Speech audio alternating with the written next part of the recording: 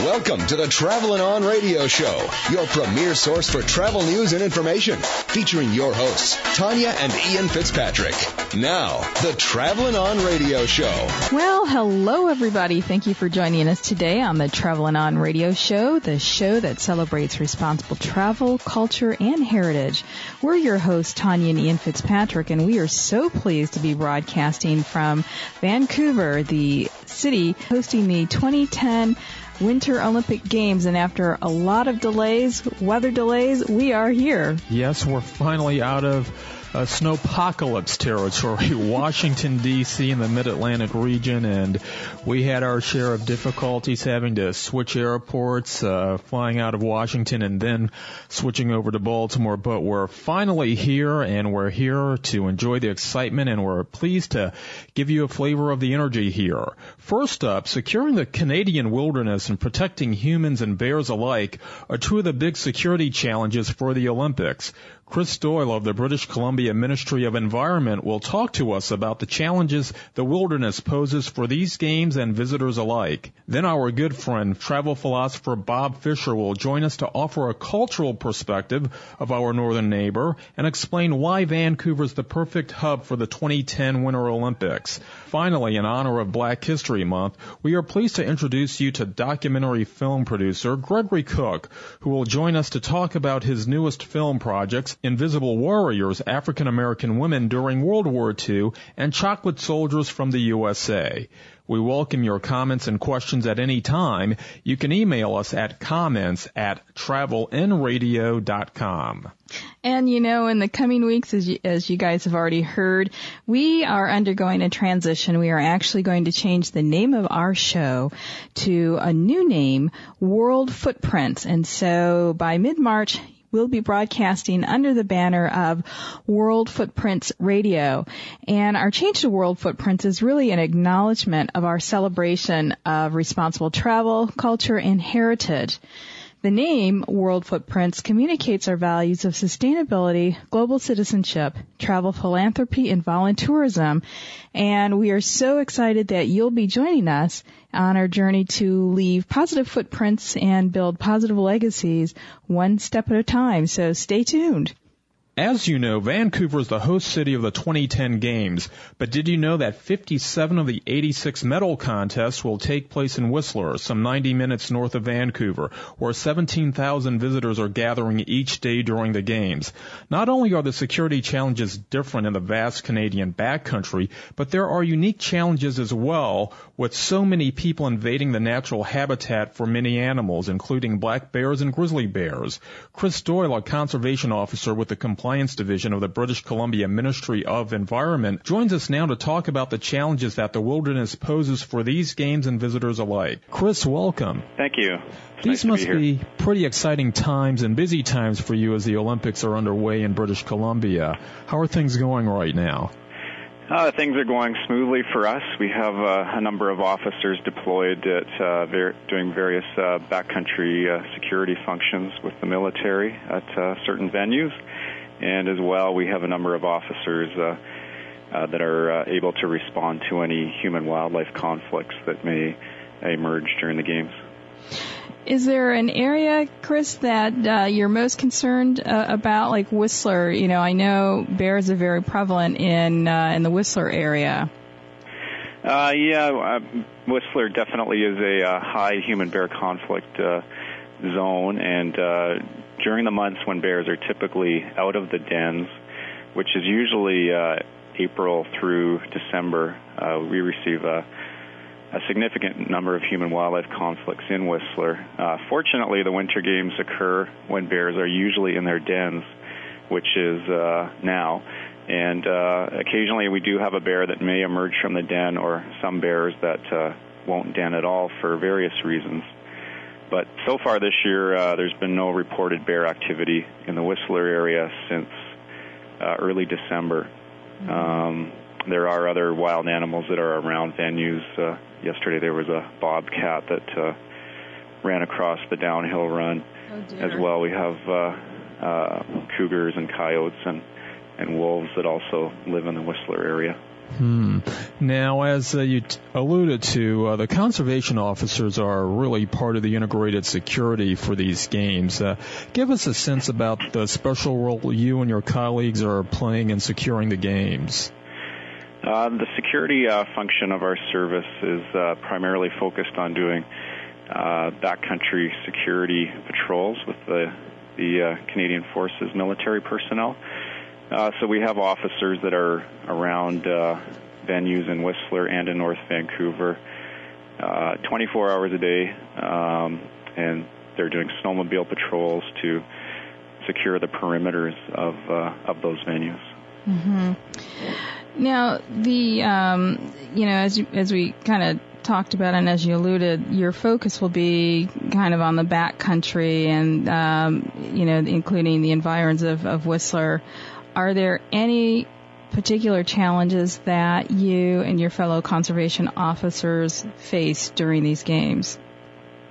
The challenges that the backcountry security function will face are primarily due to geography and weather, but conservation officers are very familiar with traveling in all kinds of rugged terrain and different weather conditions. So we're fairly comfortable out there, and obviously ready to meet whatever challenges emerge. And as far as our section that is more in the front country doing the response to human-wildlife conflict, we're not anticipating too many conflicts, but the challenges we'll see if we need to respond to a conflict is obviously the large numbers of people that may be around, as well as accessing those areas due to an increase in traffic and potential delays on roads. Mm-hmm. And I know the Conservation Corps is charged with protecting 3 of the what's called sea to sky Olympic venues, Whistler being one that we talked about. But tell us about the others. The 3 areas where we have officers doing backcountry patrols are Cypress Mountain, which is in North Vancouver on the North Shore, and that's the site of the freestyle skiing and snowboarding events. Mm-hmm. Our second patrol area is around the Whistler Athletes Village, and the third patrol area is around the Callahan Valley, the Whistler Olympic Park area, where all the Nordic events and ski jumping events will take place. Now, with so many people coming, on average 17,000 a day for the alpine events in Whistler, Whistler is known for being a top skiing destination. Then it's used to having people there for some of the events, and you've had a number of years to kind of break in the venues.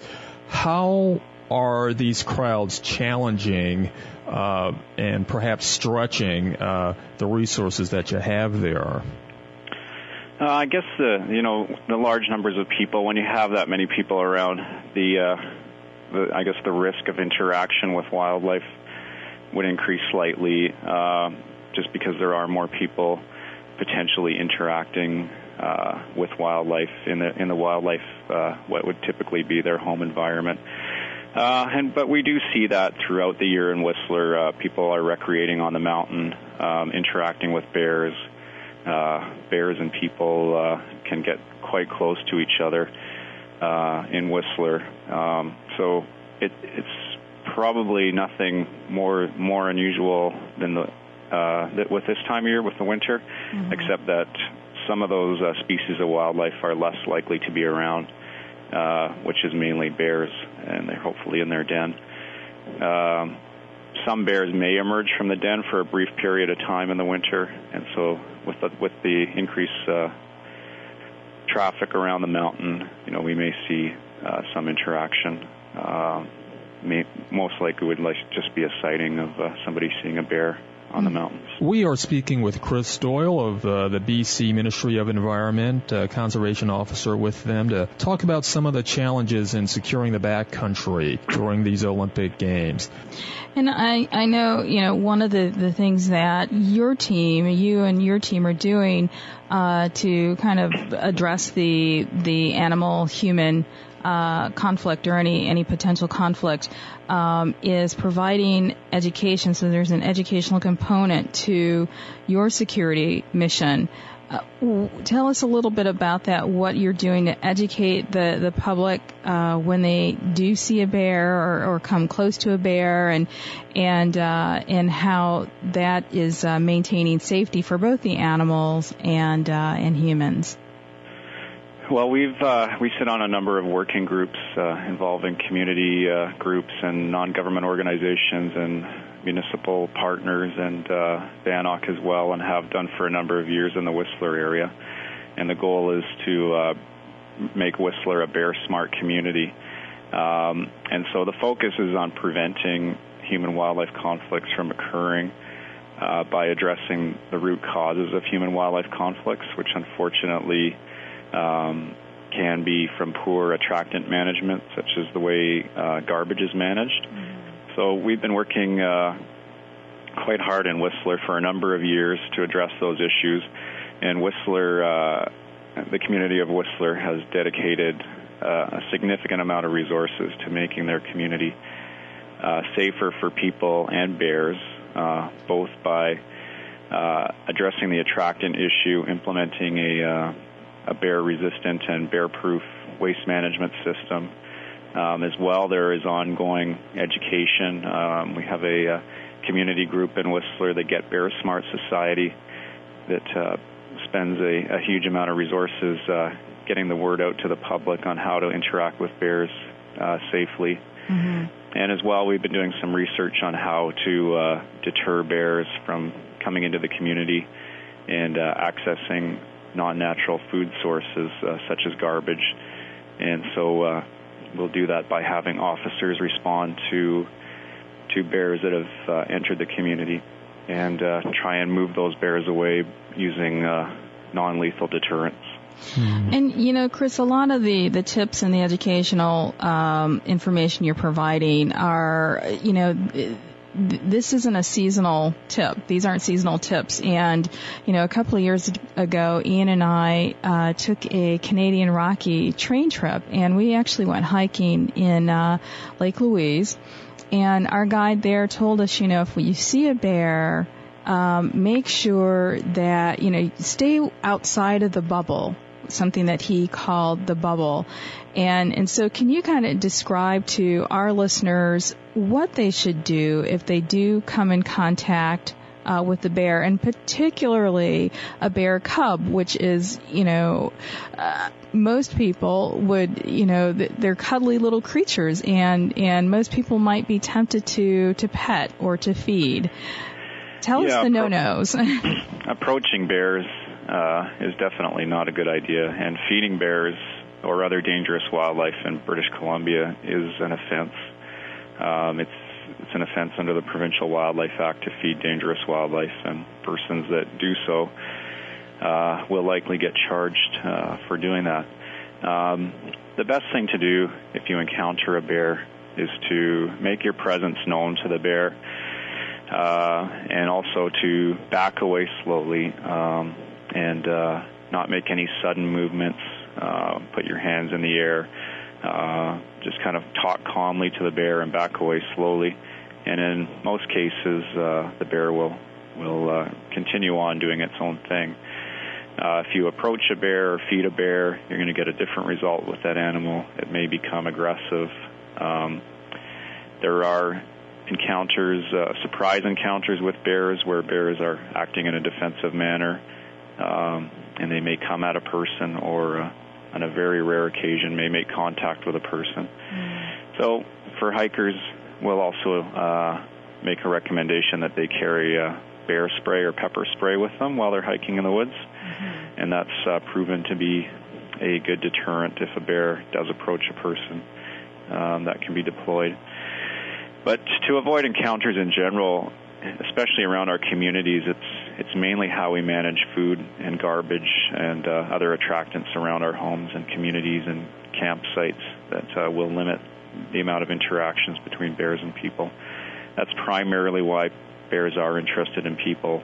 It's for the food and waste that they generate rather than the person themselves. Chris, I'm curious, with so many thousands of people gathered at the venues, many of the alpine venues, and you've kind of alluded to this when there have been some animal sightings on some of the runs, how concerned should the visiting public be about coming in contact with animals, particularly when there are lots of people gathered at some of these events? Is that a real concern?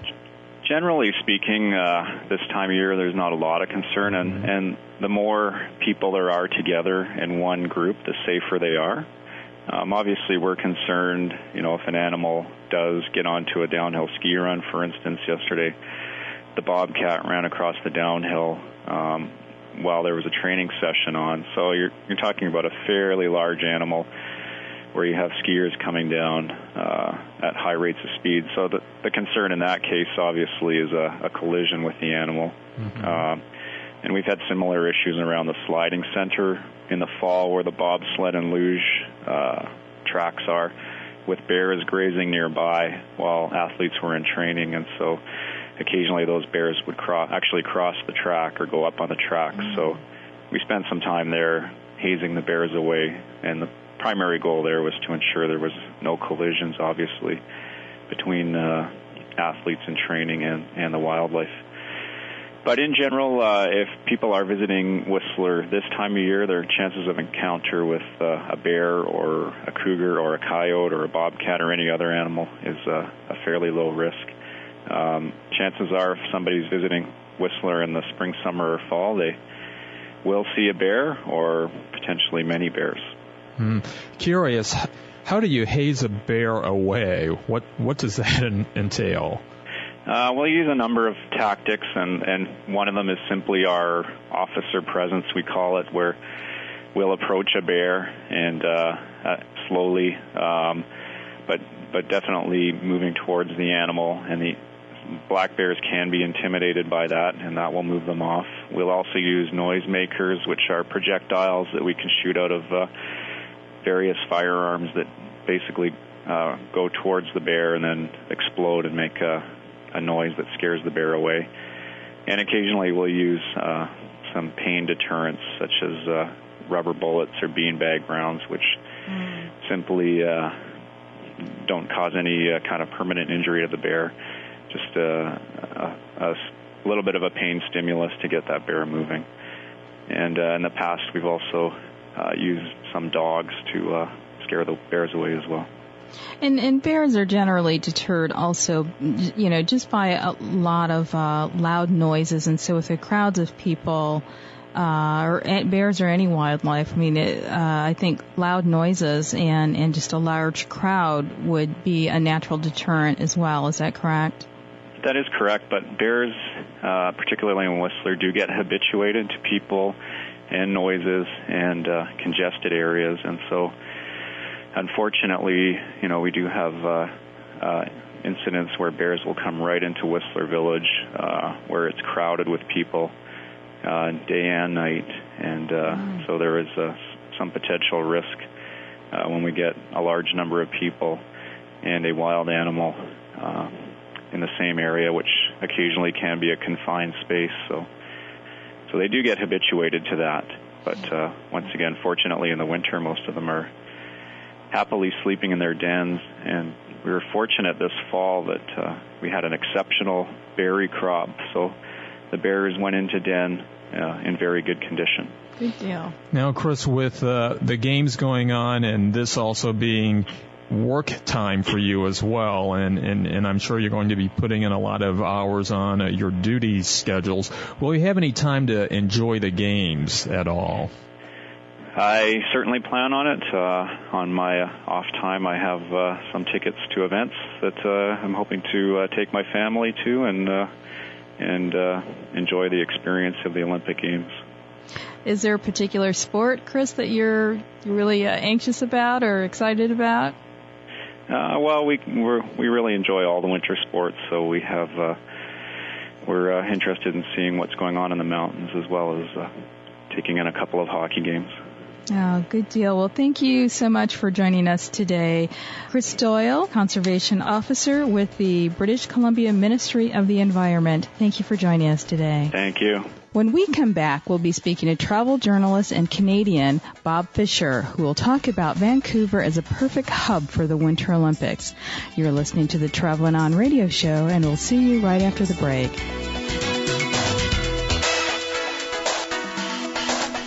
Joel Klein catches a 7 o'clock train after his evening CPR class at the American Red Cross. Ron Garrett is on the same train. He's had a rough day and doesn't feel like himself. Until he feels the sudden tightness in his chest, Ron never thought he'd actually have a heart attack.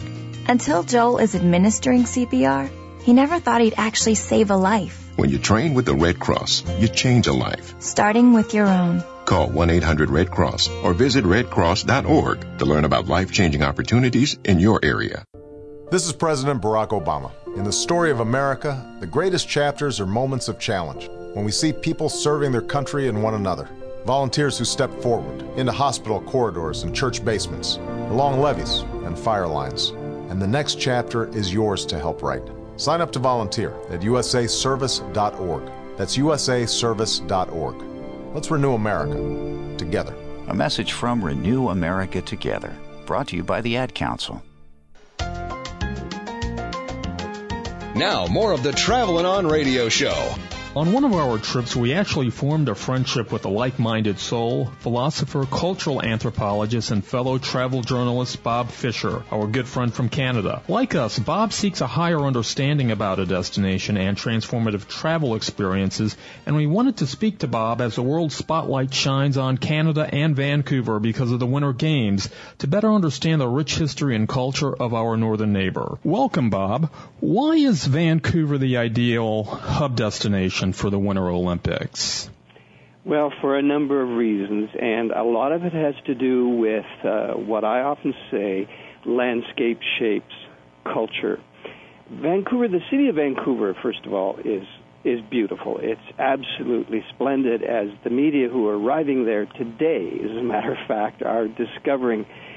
But it's also in a very cohesive, coherent part of the lower mainland of British Columbia, surrounded by beautiful mountains, looking out to a harbor that is absolutely stunning, and then looking back to the coastal mountains as well.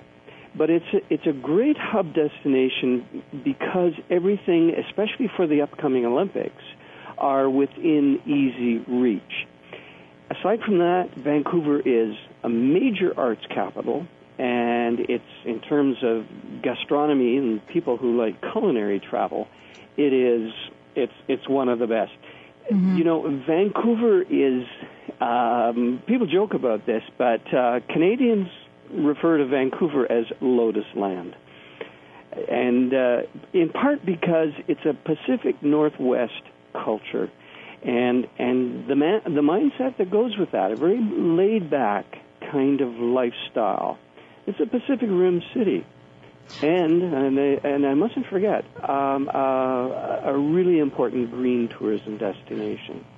And we understand, too, that these Olympics are really a green Olympics, and I know there's a lot of thought that's gone into creating some of the structures, namely the Athletes Village, which will be torn down after the Olympics, or modules right now, but after the Olympics will be torn down and distributed throughout communities and used as lower income housing, which I think is spectacular. Yes, that's fantastic. And, British Columbia and the Lower Mainland and Vancouver have always been very attuned to sustainability. Mm-hmm. Sustainability in their human culture, sustainability in terms of the urban design of the city and the urban redevelopment, which since the advent, since they won the bid to the Olympics, has continued apace. But it is also a very pedestrian-friendly city. And you mentioned the Athletes Village, which are currently modules.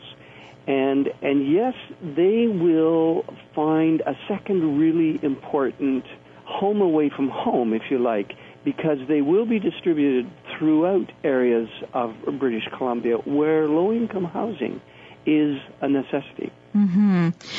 Now, circling back to Vancouver as a cultural hub, I understand that there is going to be a cultural Olympiad. Tell us a little bit about that. Well, I think many cities, I remember Los Angeles doing this when they had the Summer Olympics, but when you have so many people coming for a particular event, you get a lot of interest in what else is there here. And the Cultural Olympiad, for example, is a co-event that is occurring at the same time. So especially for people who come for the Olympics, they're not just going to be in some village where all there is to do is to see sports. There will be concerts, there will be dance troops coming from all over the place, especially, and I should mention the First Nations people and their role in this. The art galleries are putting on wonderful new exhibits. So there's the full range of the Cultural Olympiad. And what I think is interesting about even calling it the Cultural Olympiad is that here again, this is what British Columbia and Vancouver do extremely well. They show the best of human achievement. Mm-hmm. And the Winter Olympics there, of course, are going to be the best in human achievement in the winter sports. But now you're going to have also the best of human achievement in the arts and music and culture and dance and all the rest. Now, Bob, when the world thinks of Vancouver today, it's truly a multicultural city. It's come quite a ways from its English-British origins to where it is today with Asian, with people from all over the world, which is a function of long-standing immigration policies in Canada. Talk to us about that aspect of Vancouver and Canada in general and how it makes Canada different from what people may think of North America and America, as some often kind of relate Canada to being the 51st state. Talk to us about that. Well, it's a complicated issue, but it's a very complex issue as well. You have to realize, first of all, there's something called the Laurentian School of Canadian History. Mm-hmm. Canada evolved from east to west, from the Atlantic to the Pacific, and following the St. Lawrence Seaway and the Great Lakes, et cetera, et cetera. But when they get to the end of Lake Superior, they came to a dead end, at which point our first Prime Minister, Sir John A. Macdonald, built what we call the National Dream, the Transcontinental Railway that went all the way to the West Coast. This is what ultimately united Canada and made Canada into more than a colony. But what is important is, as I said, Vancouver is a Pacific Rim country. A Pacific Rim city. And it was very much a frontier experience. And part of the reason it was a frontier experience was because it was so difficult to get there. Because you have the prairies in between, and then you have these mountain ranges. And so, and that's also why Vancouver is a relatively very young city. 1849 was the first time that the colony of Vancouver Island was established. But what is important here as well is the fact that there is a whole different mindset in terms of the origins of the people, and especially the indigenous people who first populated the area. This was quintessential fur trading, fishing, obviously, salmon. The salmon runs are famous in the Vancouver area. So in terms of the colonial powers in Europe at the time, Vancouver and Vancouver Island and Lower Mainland British Columbia were a long way away. But once they got there, and by the way, one of the first to get there was a guy by the name of Captain James Cook. And once they got there, they discovered why this was such an ecologically rich, resource-based part of North America. And what is especially important is that 49th parallel. And once that transcontinental railway was built and linked Atlantic to Pacific, you now had Canada. And then you had a Canadian culture that was very British background. The capital of British Columbia is the city of Victoria on Vancouver Island. And why is it called Victoria? Well, because it was named after Queen Victoria. Mm-hmm. And I've been there, and it's an incredibly beautiful place, beautiful island. Did you have tea at the Empress? You know, I don't believe I did, actually. It was a long time ago, and I would date myself unfairly if I told you when that visit occurred the last time. But no, I don't believe I did. But I did walk through. I remember beautiful gardens and walking. Gardens. Yes. That's where you went. Yes. It's one of the most famous, and you know, for people interested in horticultural travel, Vancouver, of course, because of its mild climate, and many Canadians, by the way, retire to the West Coast, to Vancouver and to Vancouver Island. That's also another reason why it's sort of referred to as Lotus Land. Now, I want to circle back to the First Nations people. You've referenced them a few times, and talk about their role in the Olympics and you know, how they will be included, but also ask you about how they are celebrating, and if this is a matter of celebration even in your region. You're located in Toronto. Yes. But I know that there is a First Nations council in your province as well. Nationally, are the First Nations people celebrating this, and how will they be included in the Olympics? Well, I suspect, and we're all sitting on the edge of our seat waiting to see that opening ceremony, because there are already many hints that the First Nations people of Canada and of British Columbia especially are going to play a prominent role in the opening ceremony. There are a number of reasons for this. You have to understand that British Columbia, the whole area of British Columbia, because it was the migratory route for the indigenous people that came across the Bering Strait. But there were three prominent First Nation groups of the Pacific Northwest, and I won't get into all the names of them. One of my favorites is the Haida, and they live on the Queen Charlotte Islands, and I highly recommend that they are the ones that are most known for the very famous totem poles. In Canada in general, in the United States you talk about Native Americans. In Canada we call them First Nations. We also have an overall organization, and it's called the Assembly of First Nations. And in each province or territory in Canada, there are also secondary organizations, and they're all very cohesive, and they're all working together. And so I know that the Assembly of First Nations, and I know that the First Nations people in the lower mainland of British Columbia have already, they were there right from the beginning when the bid was announced that Vancouver had won the Olympics. And we're saying this is a moment for us, especially as West Coast Indigenous people, to raise awareness worldwide about all Indigenous people, but especially of the really unique culture, the really unique marine forest-based culture as opposed to the prairie-based culture of the First Nations people in British Columbia.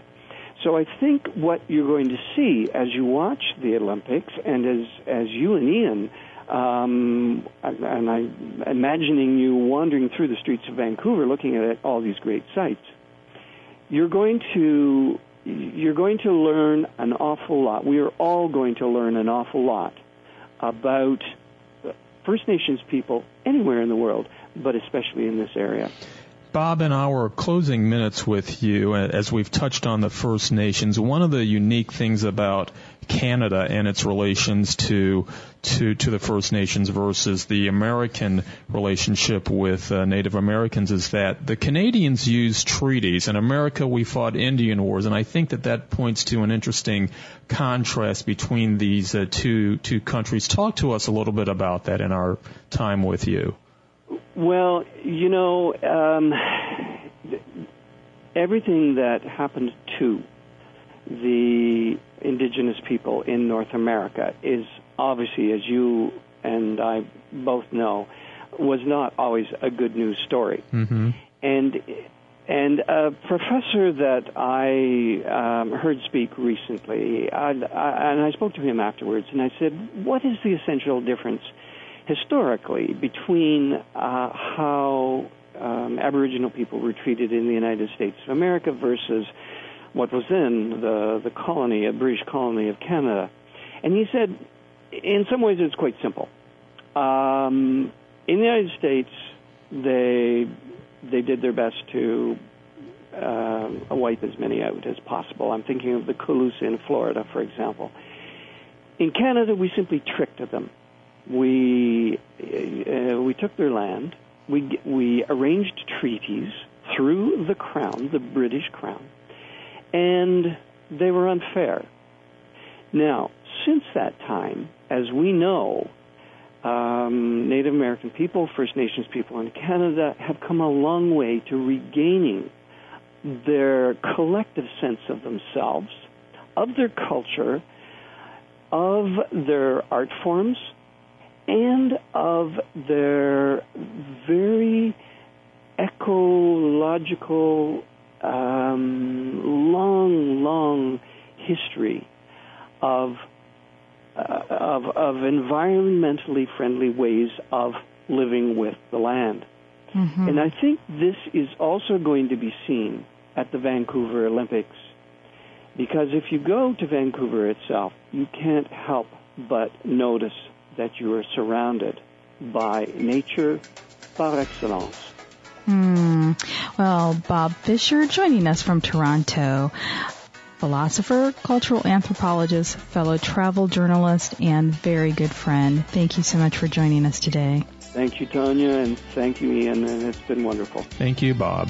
When we come back, we'll be joined by documentary film producer Gregory Cook and learn about his newest film projects and his mission to educate. The Traveling On radio show continues after this. Every hour of every day, an American is diagnosed with multiple sclerosis. MS typically strikes between the ages of 16 and 50 when people are building careers and raising families. Today, there is no known cause or cure for MS. To learn more about this unpredictable disease, to volunteer, or to make a contribution to this important mission, please call 1-800-FIGHT-MS. You can make a difference by helping us stop this devastating disease. Please call 1-800-FIGHT-MS today. Thank you. Would it be crazy if you packed your bags and left? For a week, a month, a year? What if you left for 2 years? What if you were going far away to help in a village on the edge of the Gobi Desert? To spend time with people the rest of the world only reads about? To teach children and learn a thing or two about yourself? Would that be crazy? Peace Corps. Life is calling. How far will you go? To find out more, call 1-800-424-8580 or visit peacecorps.gov. Well, he moved early. That's going to draw the yellow flag. Offsides, number 72, 5 yard. Check out this fan leaving the game. He's headed straight up the middle and right into a sobriety checkpoint. Let's see how he handles it.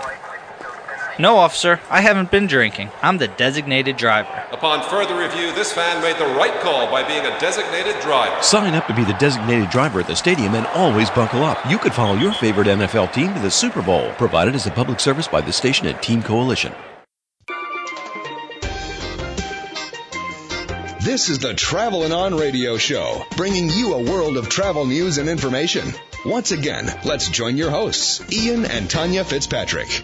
Gregory Cook is the driving force behind two documentaries, Invisible Warriors, African-American Women in World War II, and Chocolate Soldiers from the USA.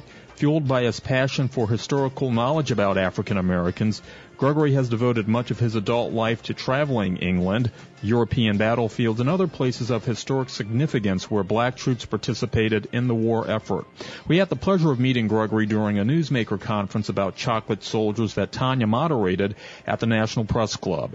He joins us today to talk about his film projects, his research, and his missions to educate. Gregory, welcome. Thank you. Tell us about Chocolate Soldiers from the USA. As I understand, this was really a film to chronicle the lives of several African-American soldiers who were stationed in the UK during World War II. And I know a lot of your research was conducted overseas. Tell us about some of your travels and what you learned along the way. Chocolate Soldiers from the USA actually came as a result of my travels, I guess about 22 years ago. I was in Belgium in Bastogne, which was the focal point of the Battle of the Bulge during World War II. And so I went into a museum, and there I saw black soldiers in the diorama. It was the first time I had ever seen black soldiers depicted in the context of World War II. And quite frankly, I had never thought about it before. But when I saw these soldiers, it's kind of like a light bulb went off over my head. And I started doing research, and this whole world opened up to me. And I suddenly realized that African Americans had participated in every war this country has ever had, and they had played a significant role in World War II. Actually, more than 1 million African Americans were in the military during World War II. Mm-hmm. And what I found as a result of that was that we as African Americans had largely been eliminated from the historical records or mainstream texts in discussion about World War II. And when we were talked about, it was always like we were on the fringes. And so as a result of my research, I traveled to places like Holland and France. But I had the biggest aha when I went to Great Britain, and I realized that there were 140,000 African Americans who went to Great Britain during the war just prior to D-Day. And this was a very unique experience because you had African Americans coming from a segregated society in America, and they travel across the Atlantic Ocean, and suddenly they're welcomed by white British citizens as Americans, as equals, and as helpers against the fight against Hitler. And I think part of I know what the film focused on are those dynamic relationships and kind of the cultural shock that African American soldiers went through in the UK. Yes, there was a bit of a culture shock because, as I said, they were not used to being accepted by whites, being treated as equals. As a result, they were allowed. They interacted very freely with white British citizens. They went to their churches.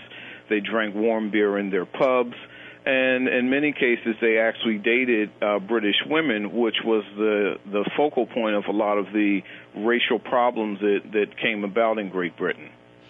Now, Gregory, talk to us a little bit about that clash between America's Jim Crow society and British society, because the soldiers who went to fight in Europe and went to fight in the UK were leaving a segregated country in many parts, particularly in the South. And just like to get a feel for some of the things that you uncovered in terms of how they dealt with reconciling these two different worlds, so to speak. Well, for the most part, I don't think it was as huge a problem for the black soldiers as it was for the white American soldiers. I mean, I think when black soldiers first arrived in Great Britain in April of 1942, I think they were surprised by their treatment. and they were treated, like I said, just like everyone else, but mostly as Americans, and they took advantage of that as soldiers will. But what happened, white American soldiers, particularly those from the South, had a lot of problems with the interaction that they witnessed between black soldiers and white British civilians. So as a result, you had a lot of fights. You had fist fights, riots. There were two major riots in Great Britain, one in a place called Bamber Bridge and another one in Bristol where black troops were killed. So you had this ongoing level of violence, and as a result, the U.S. military transplanted American Jim Crow to Great Britain. And what that meant was that there were certain towns that were designated as all black towns or all white towns. Or when they couldn't separate things like that, they would have a situation where maybe on Monday, Wednesdays, and Fridays, black soldiers would go into town. On Tuesdays, Thursdays, and on Tuesdays and Thursdays and Sundays, maybe white soldiers go into town. And that was all designed to keep black and white soldiers apart, because invariably when they came together, there was violence. Now, who are some of the soldiers that, both men and women, that you profiled in Chocolate Soldiers? Well, one of the individuals was Dr. Leon Bass, who's from Philadelphia, and he went to Great Britain he arrived in Great Britain in 1943, I believe it was. And for him, it was an eye-opening situation. He was from Philadelphia, which wasn't quite as segregated racially as the Deep South, but it was still, a segregated city. And so he arrived in Great Britain, and he really enjoyed himself. He was an educated man, so when he had leave, he would go into London and check out the theater. And he also did things. He also had a relationship with a young woman named Diane Coleman, as it turns out. And she took him home with her. He met her parents. They liked him. And, so it was a very positive experience for him. We also had African-American women who were stationed in Great Britain. The 6,888th Postal Battalion, about 800 black women were stationed in Great Britain, and their job was to sort and distribute mail not only to the European theater, but to all of Great Britain. And so these women also had similar kinds of experiences. They were invited into people's homes. They were invited to churches and what have you. One woman who we profiled is Mary Ragland, and she lives in the Washington, D.C. area, and she talks extensively in Chocolate Soldiers about what they did and how well they were treated by British.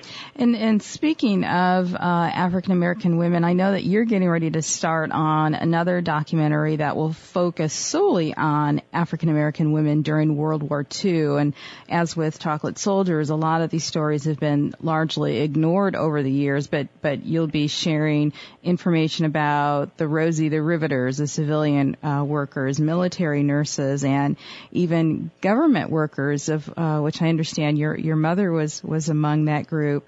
Talk to us about these remarkable women and their service to our country and the sense of urgency that you actually feel to complete this new film called Invisible Warriors soon. Well, Invisible Warriors, African American Women in World War II, is about it's a cross-section of African American women and the roles that they played contributing to America's war effort.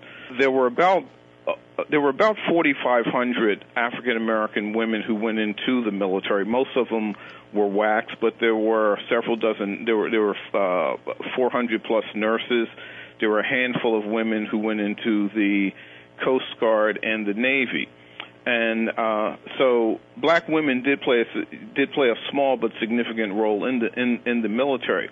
However, what's not generally talked about is the fact that there were 600,000 African-American women who either went into industrial work, meaning they went to places like Detroit where they built tanks and planes and jeeps, or they went into government services that had been largely white prior to the war. My mother, for example, told me stories about how in 1943 she rode on her suitcase from Norfolk, Virginia to Washington, D.C., and she went to work in the patent office. And she was one of these pioneering women who, because the war happened, all of a sudden there were these opportunities opening up for her and others. Traditionally, when there's this iconic image of Rosie the Riveter, when there's discussion about women in World War II, invariably it comes down to white women. But black women played a significant role, too. We're for example, some of the more notable women of World War II who made serious contributions were people like Lena Horne. Lena Horne was like a pinup for black GIs and some white GIs throughout the war years, but Lena Horne also was fighting for civil rights during that same time. And she had an incident in Fort Riley, Kansas, where she came out to perform, and the first several rows were occupied by German prisoners of war, and black soldiers were seated behind them. And she refused to perform. And she went to the local NAACP and protested that. So she was fighting for civil rights and other things, and so she was more than just the pinup person that most people know her as. Maya Angelou became, as a result of the war, she became the first black streetcar conductor in San Francisco. She'd finished high school, and she used to go to the personnel office every day, and they wouldn't give her an application. And she sat there day after day reading books like, by authors like Tolstoy, until finally they gave her an application, and she got the job. So Invisible Warrior seeks to touch on the roles and contributions of African American women in a variety of functions during the war, and all of these women are pioneers, and in many cases they had to fight the double stigma of being black and female, and that was not an easy thing. And as far as Invisible Warriors goes, there is this urgency that we have. We're doing some things in a bit of an unorthodox way. We're trying to get the interviews first and foremost, because these women are in their early 80s. The youngest ones are in their early 80s. Some of the nurses I've talked to and identified are 94 and 95 years old. Oh, my. Dorothy Height, who was involved with the National Council of Negro Women and was executive director of the Phyllis Wheatley YWCA in Washington during the war. We've been in talks with her, and she's going to participate. She's 97. So there is this urgency to get these interviews on tape, because once these people pass on, their stories go with them. And so what I'd like to do is make an appeal to anyone who's listening. If you have a mother, a grandmother, aunt, or any female that you know who was probably in her early 80s or older, ask them what did they do during World War II. And there's a good chance maybe they worked in an industry or in the government that had been close to them prior to the war. And if you know these people, please have them get in touch with me. And how would they find you, Gregory? They can. There's a variety of ways. We have a website at http://Invisible Warriors Black Women WW2.blogspot.com. I'll repeat that. It's http://Invisible Warriors Black Women WW2.blogspot.com. And it's our blog page, and it's a way of getting in touch right there. And it's also we're having a fundraiser on April 23rd at the Warner Theater in Washington, and we'll have a private screening of Chocolate Soldiers from the USA. Advanced tickets are $250 per person, but it is tax deductible, and we're partnering with the National Association of American Veterans.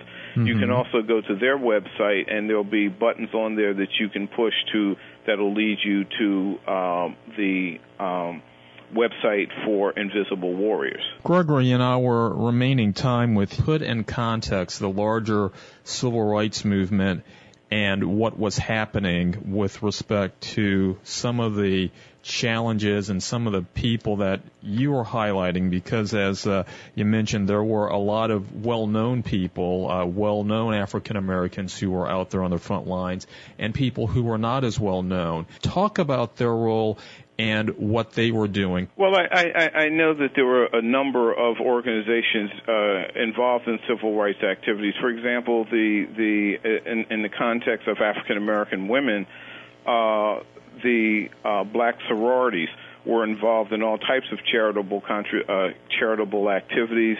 They were holding They held bond drives, to help raise money for the wars.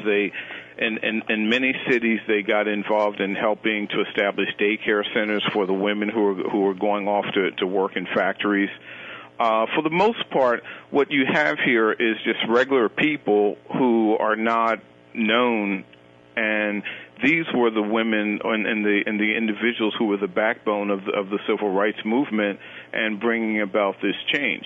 In the context of black women, for example, in the 1940s, if you were a black woman and you weren't educated, if you didn't have a college education, for the most part, depending upon the part of the country you were in, your options for employment were largely based upon doing service work, being a maid or a laundress or those kinds of things. Mm-hmm. And so, people's civil rights activities, people helped change that for these women. We had people like Mary McLeod Bethune, who was a giant of a woman who became close friends with Eleanor Roosevelt, and the two of them together did a lot of things to help further the civil rights movement. A. Philip Randolph actually called for the first huge march on Washington in 1940, and the whole idea was to get the government to open up jobs in war industries for African Americans. The march never came off because Franklin Roosevelt signed an executive order prohibiting discrimination in the war plants. But he's just another individual, another named individual who was out there, fighting for civil rights. Black people in Hollywood. Hattie McDaniel, who was best known as Mammy and Gone with the Wind, she was involved in civil rights activities and also going around and helping to entertain the troops. So you had this broad approach of African Americans, both known and unknown, doing all kinds of things to help with the war effort, but at the same time fighting for civil rights. And in some ways, all of this was under this banner of the Double V campaign, which was started by the Pittsburgh Courier, which was basically victory overseas over Nazism and fascism, and victory at home over racism and Jim Crow. Mm-hmm. And before we go, I have one last question for you. I know you mentioned the fundraiser at the Warner Theater on April 23rd, I believe. Yes, it is. In Washington, D.C. Yes. Are there other plans to show a screening of Chocolate Soldiers beyond April? Not at this time. We're also looking at having fundraisers in Los Angeles and New York City and Atlanta in 2010. The dates haven't been set for those yet. Chocolate Soldiers is still not completed yet. We have done all of the interviews, but there's more that we want to do before its release. And I would also like to say that there's a third documentary we're working on simultaneous to this. Again, we're under the same pressure. It's called Volunteers for Freedom, 2,221 Black GIs Who Change America. So we're working on these three documentaries together, and ultimately the goal is to, once they're completed, the goal is to give them away to and make them accessible free of charge to educational institutions and basically anyone else who wants them. Gregory Cook, documentary producer of a trilogy of stories that really need to be told: Invisible Warriors, African American Women in World War II, Chocolate Soldiers from the USA, and Volunteers for Freedom. Thank you very much for joining us today on the Traveling On radio show and keeping the stories alive. Thank you for having me. Well, thank you again for joining us today, everyone. We look forward to connecting with you during the week on Facebook and Twitter, and certainly we'll be tweeting a lot about the Winter Olympic Games as we're here. And you can also sign up for our newsletter and weekly travel deals at our website, travelnradio.com. That's N as in Nancy, travelnradio.com. It's been a pleasure to share some travel time with you today. We're Tanya and Ian Fitzpatrick, and we'll see you on the air again next week, same time, same frequency, and same place from the beautiful city of Vancouver. And until then, leave positive footprints one step at a time.